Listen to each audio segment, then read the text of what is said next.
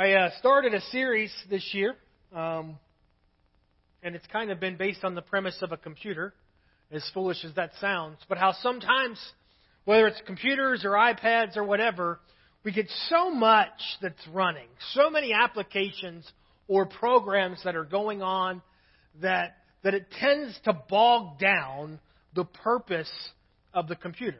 And so suddenly, because there's so much going on, there's so many applications running, I can't type a paper or I can't browse on the internet because my computer won't do anything but just sit there and spin.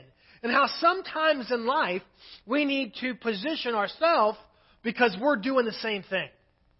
Like we've got so many things running, we've got so many things going that we've never just shut it down and started over. We've never hit the reset button. And so we've talked about some areas of us that need to be reset. We talked about the reality of sin and the necessity to reset the effect of sin in our lives. That sometimes we let that little sin application run. We don't think anyone sees it, but it's still going and it's hindering and it's affecting us. And we just have to confess and repent from sin, and then we can be set free from that. We talked about the reset of our words last week. This tongue in our mouths that God has given us has the power of life and death. Our words are powerful, and sometimes we're not aware of the danger that's being caused by our tongue. And so we have to be very aware of what's coming from our tongue, and we have to reset it at times. So today I want to play a little bit of a game. I want to mess with your minds a little bit. I want to ask you, what do you see in that picture? What do you see in that picture? Okay, does anyone see the cigar in that picture? Right here. You see it? Okay. I just want to mess with your minds. What do you see right there? Okay, does anyone see a baby's face right here? See that? Okay. I want to mess with your mind. What do you see right there? Okay, turn your head sideways and tell me what you see. A horse. All right. What do you see right there? Some people see Cookie Monster. Do you see Cookie Monster? Oh, look right here. There's his eyes, his mouth, and his body. What do you see right there? Everybody's thinking real hard. Does anybody see a duck? My wife says this one's a stretch, but look, there's the bill and his eyes. That's a duck. What do you see right there? Does anybody see two dinosaurs feasting over a table saw? Look at this. There's a T-Rex right here. There's another one right there, and there's a table saw right there. You see it? Want to go back? What do you see? What do you see? What do you see? What do you see? I will never be able to look at that picture again and not see Cookie Monster. What do you see? Some of you are going to go home and you're going to go plug in your phone and you're going to see a duck and you're going to start quacking at it. And you're going to laugh next year at Christmas as you drive around and see this nativity everywhere when all you can picture, all I see are dinosaurs now. That's what I see when I see this. Forget about the manger. All I see are these two dinosaurs right there.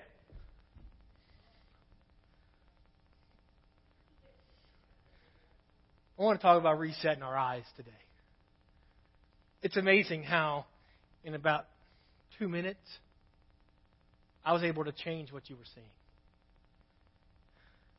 It's amazing how in this little bit of time, just because of a little bit of direction, a little bit of understanding, we could change what we see. And I believe, church, that it's imperative for us as we continue to accomplish the plans that God has before us, as we continue to see His fulfillment in our lives, that we're going to have to reset our eyes. That we're going to have to start seeing things just a little bit different. I got to get through all those pictures on my slide. We spent some time at the beginning of this year in Hebrews chapter 12. I want to read verses 1 through 3. It says, "Therefore, since we're surrounded by such a great cloud of witnesses, let us throw off everything that hinders and the sin that so easily entangles. And let us run with perseverance the race that's been marked out for us. Verse 2 says, fixing our eyes. Now, I know it says on Jesus, and I know what that Scripture's talking about, the reality that we fix our eyes, that we look at Jesus Christ. But I want to preach a little bit this morning on the necessity for us to fix our eyes. Not just by looking at Jesus, but the reality that we need, these things are not functioning well. We need to fix our eyes. Fixing our eyes on Jesus, the pioneer and perfecter of our faith. For the joy set before Him, He endured the cross, scorning its shame. And He sat down at the right hand of the throne of God. Consider Him who endured such opposition from sinners, so that you will not grow weary and lose heart. Today, we're going to talk about a reset of our eyes. Today, we're going to talk about fixing our eyes. I'm going to pray. Father, I thank You for this morning. I thank You for the opportunity to be in Your house today. And I pray for us, God, that as we spend time in the Word of God, just like that was done with these pictures, Lord, that there's these momentary highlights from the Holy Spirit that help us to see things through Your lens. God, I do pray for our ears. I pray for our hearts. I pray for us that we would be inclined to You, that we would yield ourselves to You, that Your will could be accomplished in this place, Lord, that You would speak, guide, and direct. For myself, Lord, as the pastor, I yield me. I pray Your works, Your word, Your will be accomplished in Jesus' name. Amen. I said we need to fix our eyes. I'm going somewhere and then I'm saying that. I don't have this in my notes. Matthew chapter 6. It's important to fix our eyes. How do I know it's important to fix our eyes? Matthew chapter 6, verse 22. Nope. I got to be in chapter 6, not chapter 5. Verse 22 says, the eye is the lamp of the body. If your eyes are healthy, your whole body will be full of light. But if your eyes are unhealthy, your whole body will be full of darkness. If then the light within you is darkness, how great is that darkness? No one can serve two masters. Either you will hate one and love the other, or you'll be devoted to one and despise the other. You cannot serve God and money. The reality this Scripture is showing, the eye is a pivotal piece for the health of you and I. Your eyes are directly affected by your spiritual health. What does it say? If the eye is full of light, I will be full of light. If my eyes are full of darkness, then guess what? I'm going to be full of darkness. If you look at Matthew chapter 26, and I probably won't read this whole thing, or chapter 23, you see some people who should have good eyes. The Pharisees and Jesus are having an interaction. And there's quite a rebuke that comes from Jesus. We're going to look at about 10 verses. And in these 10 verses, 5 times, Jesus speaks to the health of the Pharisees' eyes. 5 times, as He's speaking to them, He looks at them and calls them what? Blind. Verse 16. Woe to you blind guys. Guides. Verse 19. You blind men. In here again, verse 24. You blind guys. Verse 26. Blind Pharisee. First clean the inside of the cup in the dish, and the outside will also be clean. You see, I believe that it's important for us to fix our eyes. That we can actually recognize what are we looking at. Now, the simplicity of that, Matthew chapter 6, is what am I looking at? I don't even have that in my notes, but I just want to touch on that. What am I looking at? What am I allowing to come in my eyes? Because oftentimes we wonder why we're thinking bad things, but we're looking at bad things. We wonder why we're thinking certain ways, but those are the things that we're looking at. You know, our eyes really do control or are connected to our minds, which cause us to have appropriate or inappropriate responses to situations. These men were spiritually blind. That's what Jesus is saying, right? Hey, Pharisee. Now, the Pharisees, just for our recollection, These were the religious elite. These were the learned. They were the ones who studied the Word of God. Yet the Messiah is before them, and they cannot see Jesus for who He is. What have they spent their time doing? Trying to kill the one who was sent to set them free. They are absolutely blind to what God is doing. And I think that's a struggle that many are dealing with. We're literally spiritually blind. We can't see what God desires us to see. We can't see the things that are set before us. 2 Peter chapter 1 says, for this very reason, make every effort to add to your faith goodness, and to goodness knowledge, and knowledge self-control, to self-control perseverance, and to perseverance godliness, and to godliness mutual affection, and to mutual affection love. For if you possess these qualities in increasing measure, they will keep you from being ineffective and unproductive in your knowledge of our Lord Jesus Christ. But whoever does not have them is nearsighted and blind, forgetting that they have been cleansed from their past sins. I truly believe there is an issue with spiritual blindness in the church, in the body of Christ. I truly believe that there's a necessity for reset of our eyes, and we must be intentional about these gifts that God has given us, because we're not seeing what God desires us to see. God sent Jesus for the Pharisees, right? But they didn't see Him. I'm going to pose a question. What is God doing that you're not seeing? What is God accomplishing that you can't see? And 2 Peter says, make every effort. And there's something we need to be doing so we can see. We have to fix our eyes, right?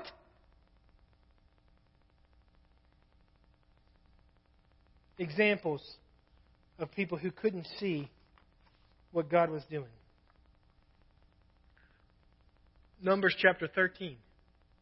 When they reached the valley of Eshcol, they cut off a branch bearing a single cluster of grapes. 2 of them carried it on a pole between them, along with some pomegranates and figs. What's going on here? These are the spies that were sent into the promised land to see what God was offering. Caleb and 11 other guys were sent in there, right? When they got into the promised land, what God was offering, they found grapes. How big were those grapes? I mean, seriously. If it takes me and Ryan to carry some grapes, them are some big grapes. Huh? Okay. So 2 of them carried on a pole between them, along with some pomegranates and figs. That place was called the Valley of Eshcol because of the cluster of grapes the Israelites cut off there. At the end of 40 days, they returned from exploring the land. So what did they see? They saw abundance. They saw blessings, right? What's the report? They came back to Moses and Aaron, the whole Israelite community at Kadesh in the desert of Paran. There they reported to them and to the whole assembly. They showed them the fruit of the land. Hey, look at what God's doing there. Look at where we're going. They gave Moses this account. We went to the land which you sent us, and it does flow with milk and honey. Here is its fruit. But I'm telling you, 11 out of 12 were spiritually blind. I mean, they got the proof in the pudding right there before them. The word of their mouth is it was a land flowing with milk and honey. But there are people who live there. The people who live there are powerful, and the cities are fortified and very large. We even saw descendants of Anak there, and that means they were the giants. They were giant people, was what they were saying. So what did they see? What did they see? They were surrounded by the promise and provision of God. But what was their account? All the problems, all the obstacles, all the dangers. I'm going to tell you, something that will make you spiritually blind is when you focus on all the obstacles. something that will keep you from seeing God's promise in your life is when you focus on all the reasons you can't.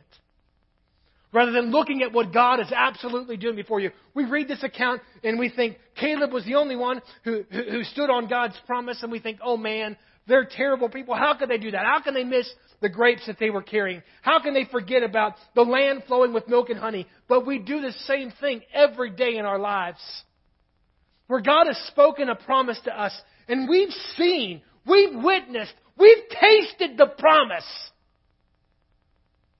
Well, then all of a sudden this big giant gets in the way. All of a sudden this obstacle gets in the way. There's some strong people there. And we forget about what we've seen and tasted. We forget about what we've experienced and literally become blind to what God is doing before us. Sometimes we can be blinded by the obstacles. The disciples, John chapter 4. I mean, we can pick on everybody else. We're not going to talk about ourselves today. We're just talking about other people in the Bible who are blind. That makes us feel better. John chapter 4. Meanwhile, his disciples urged him, Rabbi, eat something. But he said to them, I have food to eat that you know nothing about. Then his disciples said to each other, could someone have brought him food? My food, said Jesus, is to do the will of him who sent me, to finish his work. Don't you have a saying, it's 4 months until the harvest? I tell you, open your eyes and look at the fields. They're ripe for the harvest. Now, who was with Jesus? His disciples, right? They've given up everything to follow Christ, right? They've walked with him. They've experienced him. They've heard his voice. And they're hungry. Huh? Who has needs? Sometimes I'm blinded by necessity.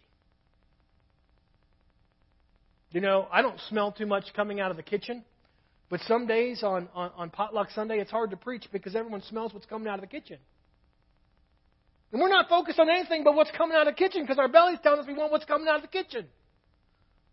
The disciples are walking with Christ. And they've given up everything so he can make them who? What did he tell them when he called them? I want to make you fishers of men. Their purpose, the plan God has for their life is to be fishers of men. They're focused on being hungry, or at least Jesus being hungry. And what's his response? I'm going to pray that your eyes can be opened so you can see the purpose that I've called you to. Huh?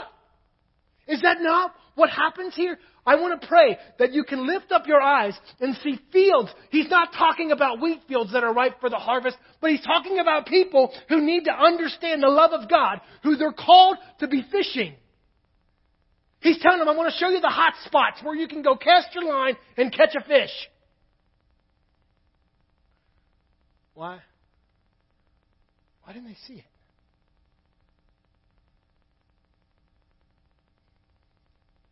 Don't you have a saying, it's 4 months to the harvest? I tell you, open your eyes and look at the fields.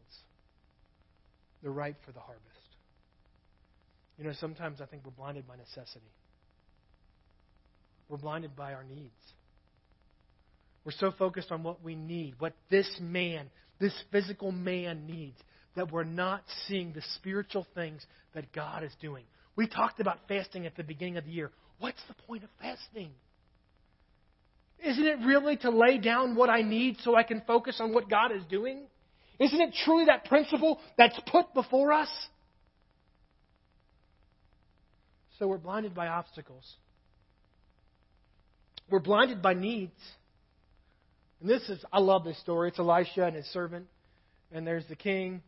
And the king of Aram, he wants to attack Elisha because he's heard about him. And Elijah's a prophet and has influence. And so Elisha and his servant are out together, and all of a sudden they're surrounded by the armies, the Aramean armies. And the servant's freaking out. Like, he's checking out every horse, every sword, every chariot. He's seeing all the enemies that are around them. You ever been there? Where you can't see anything but the enemy? Where that's all you're seeing? When the servant, the man of God, got up and went out early the next morning, an army with horses and chariots had surrounded the city. "Oh no, my lord, what shall we do?" the servant asked. And the prophet said, "Don't be afraid." Now, when you're blind and someone tells you not to be afraid, you want to punch him in the face. Right? Don't you know what you're talking about, prophet? I just said there's horses, big horses, lots of chariots, lots of men, big, mean, scary men that are surrounding. They have surrounded completely the city. We have no way out. There is absolutely no place for us to go.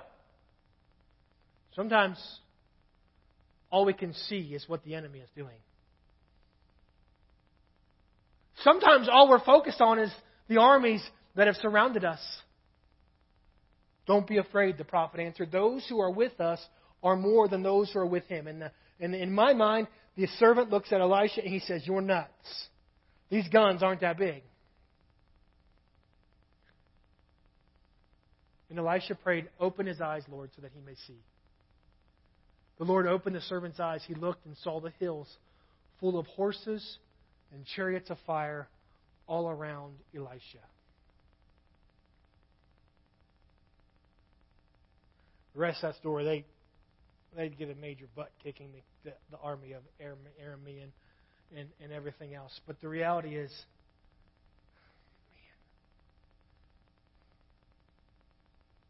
the enemy doesn't want us to see what God is doing. The enemy wants us focused on him so we can't see what God has already orchestrated. Sometimes we're so blind because all we're doing is focusing on that sword. All we're doing is focusing on that army.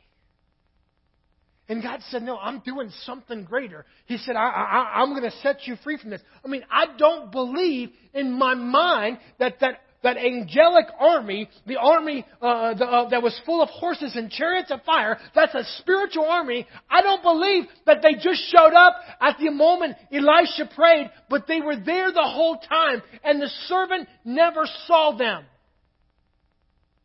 Now, what happened to the servant when he saw what God was doing? I'll bet he wasn't afraid. I bet he was ready to go do what God needed him to do. I bet he was ready to go take these guys on. Let's go. Let's roll. That guy's got fire coming out of his nose. That chariot is crazy looking. Let's roll. See, there's something that happens to us when we start seeing through spiritual eyes.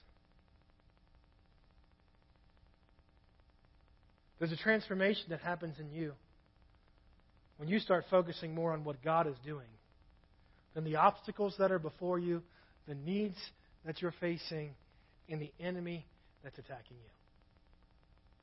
There's something that happens in us when we reset our eyes and we stop fixing our eyes on the obstacles and we stop fixing our eyes on the problems and we stop fixing our eyes on the enemies or the needs or the wants, but we start fixing our eyes on Jesus. And suddenly, when I begin to focus on those kind of things, my life is transformed. The way I live is different. I'm ready to take what God wants me to take. I'm ready to go where God wants me to go. I'm ready to do what God needs me to do because I see what He's doing around me.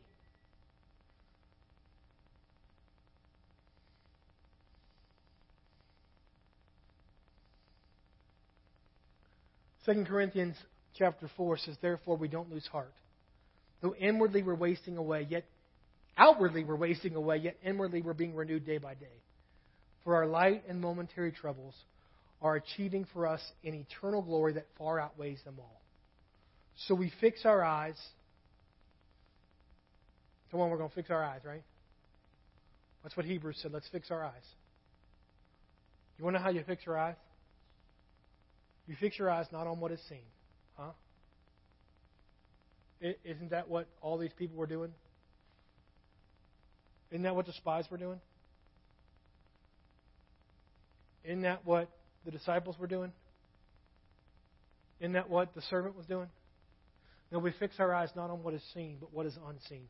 Since what is seen is temporary, but what is unseen is eternal. I'm telling you, there's a spiritual truth.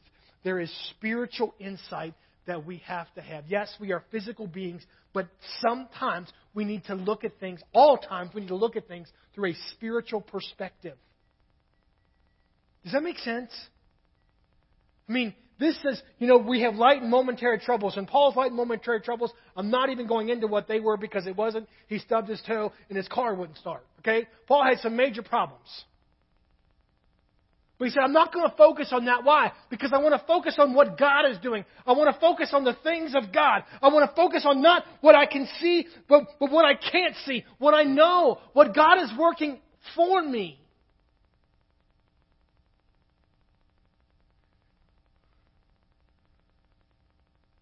What if we saw as many spiritual things as we do physical things?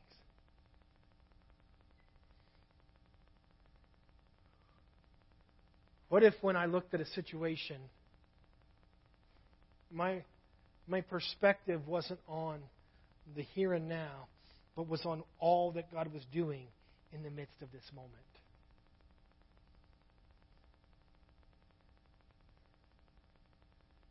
What if when I looked at people who were broken and hurting, I saw more of what God desired to do in them than the frustration of the words they spoke or the actions they've been taking? I need to reset my eyes. I need to fix my eyes so that I can see what God is doing, so that I can be confident in what I'm doing to accomplish what God desires to be fulfilled. I need to recognize when I'm becoming nearsighted. So I don't become blind. I've already moved just about everything off the stage. I came in here this week and I thought, maybe I should move something off the stage and see if people notice what I've moved. You know what I'm saying? Like in your house, you don't recognize a mess until someone's coming over, and suddenly you start looking at things through their eyes and you see what they're going to see, so you do something about it so they don't see what truly is.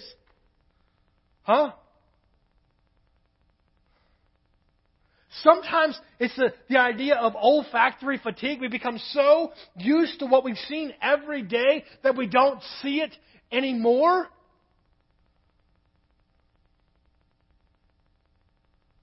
We've looked at it over and over again. We become conditioned to it. And guess what happens? We become blind to it. Put your toes out. Almost there. What about what God's doing? Have you become blind to what He desires to be accomplished? Have you become blind to fields that are ripe for the harvest? Have you become blind to sharing the truth of God to someone who absolutely needs it? Because you've seen it so much? You know all the problems if you open this can of worms. You know how they'll respond. I mean, there's more important things to work on before I get to tell them about God's love. They got to get themselves cleaned up. Someone was just sharing a testimony this morning with me about someone who said they wanted to come to church, but they had to get themselves cleaned up first. What in the world? Why? Because we're spiritually blind. We don't recognize that broken people need to experience the presence of God. If there's any place someone who doesn't know the Lord should feel comfortable, it should be right here. Where does that come from? We're so focused on the enemy that we're not seeing what God is doing. Man, if we say something, then we're going to mess up their world. We're going to mess up our world, and people are going to think we're weird. I need to fix my eyes. And I fix my eyes by fixing my eyes. Are you following me there? I fix my eyes by fixing my eyes on what God is doing. By focusing on what God is accomplishing. By putting more faith in the promises and the things that God is doing than the very real nature of everything that's around me. God's plans haven't changed. He's still going to bring fulfillment this year. We may have gone through some rough moments. I said, boy, talk about a time for a reset. Let's have a problem with COVID and then a bunch of snow. It doesn't change what God is doing. It doesn't change the promise that God has made. He's still bringing fulfillment. He's still bringing salvation. He's still accomplishing His plans and purposes in this body. Oh, I could get discouraged. No.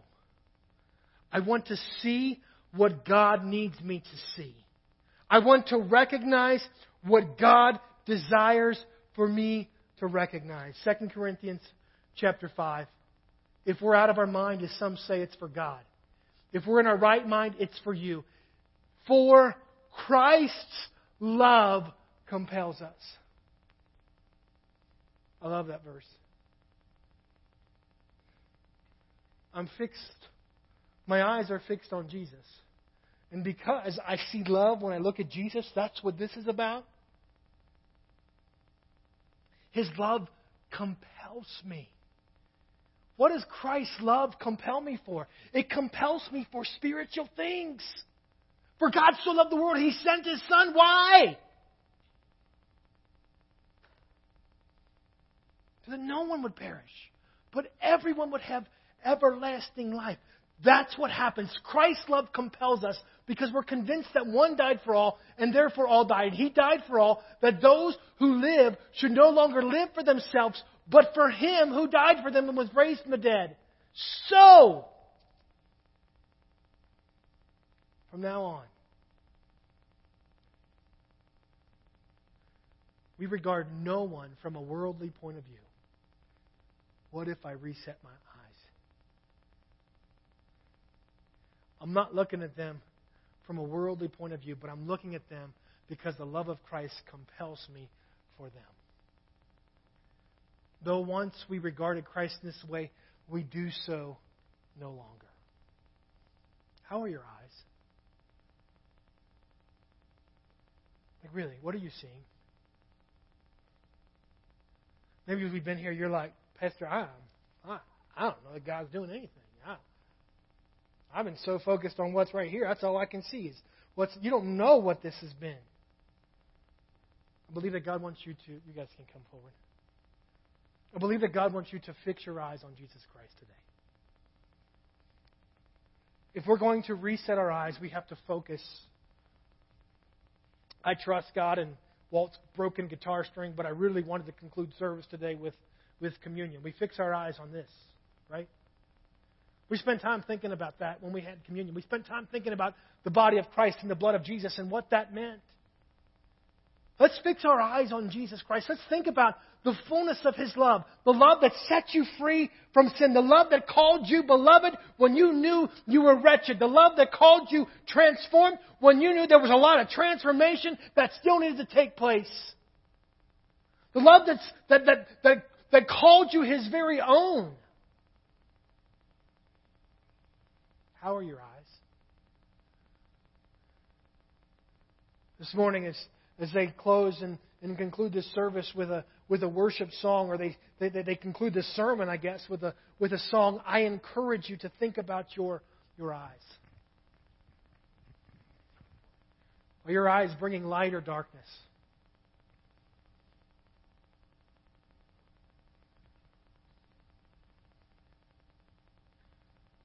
Are you fixated on the obstacles or the answer? Are you seeing the victor, the enemy, or the victor?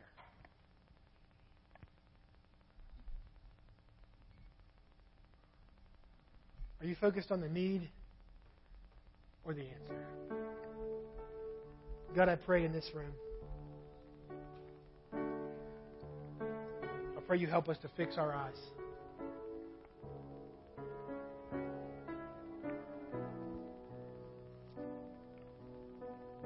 Holy Spirit, I ask you would continue to speak, reveal those things that are unseen.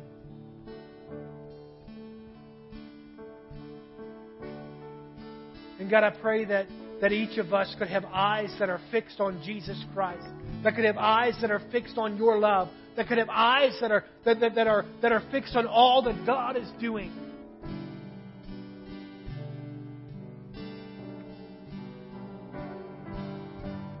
God, I believe you've surrounded some of us with armies. We might be in the middle of a battle, but there's an army that's around us. God, I believe that you put in our lives so much provision, so much goodness, so much fruit. But we're just seeing the giants. I believe, God, that you're calling us to open up our eyes, to look at the fields that are ripe for the harvest, the friends, the neighbors, the co-workers that just need to hear about the love of God, that just need to experience His love. You place them in our lives, and we haven't seen them. God, I pray you open our eyes. God, Elisha prayed it when they were surrounded. And Jesus prayed it with His disciples. I pray that same prayer in this place, God. Open our eyes so that we can see the eternal things of God. Open our eyes, God, so we can see what you're doing. Open our eyes, God, so we can see.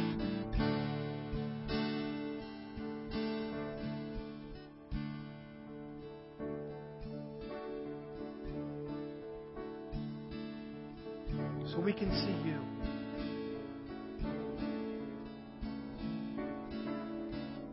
So we can see your love.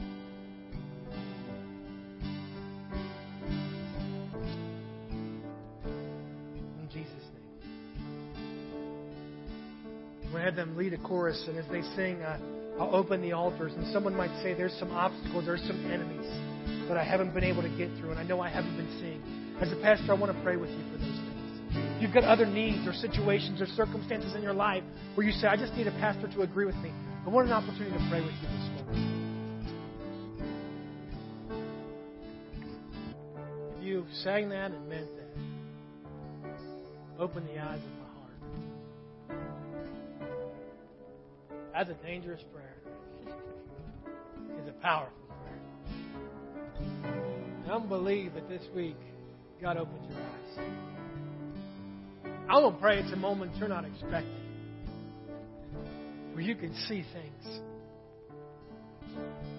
that you've never seen before.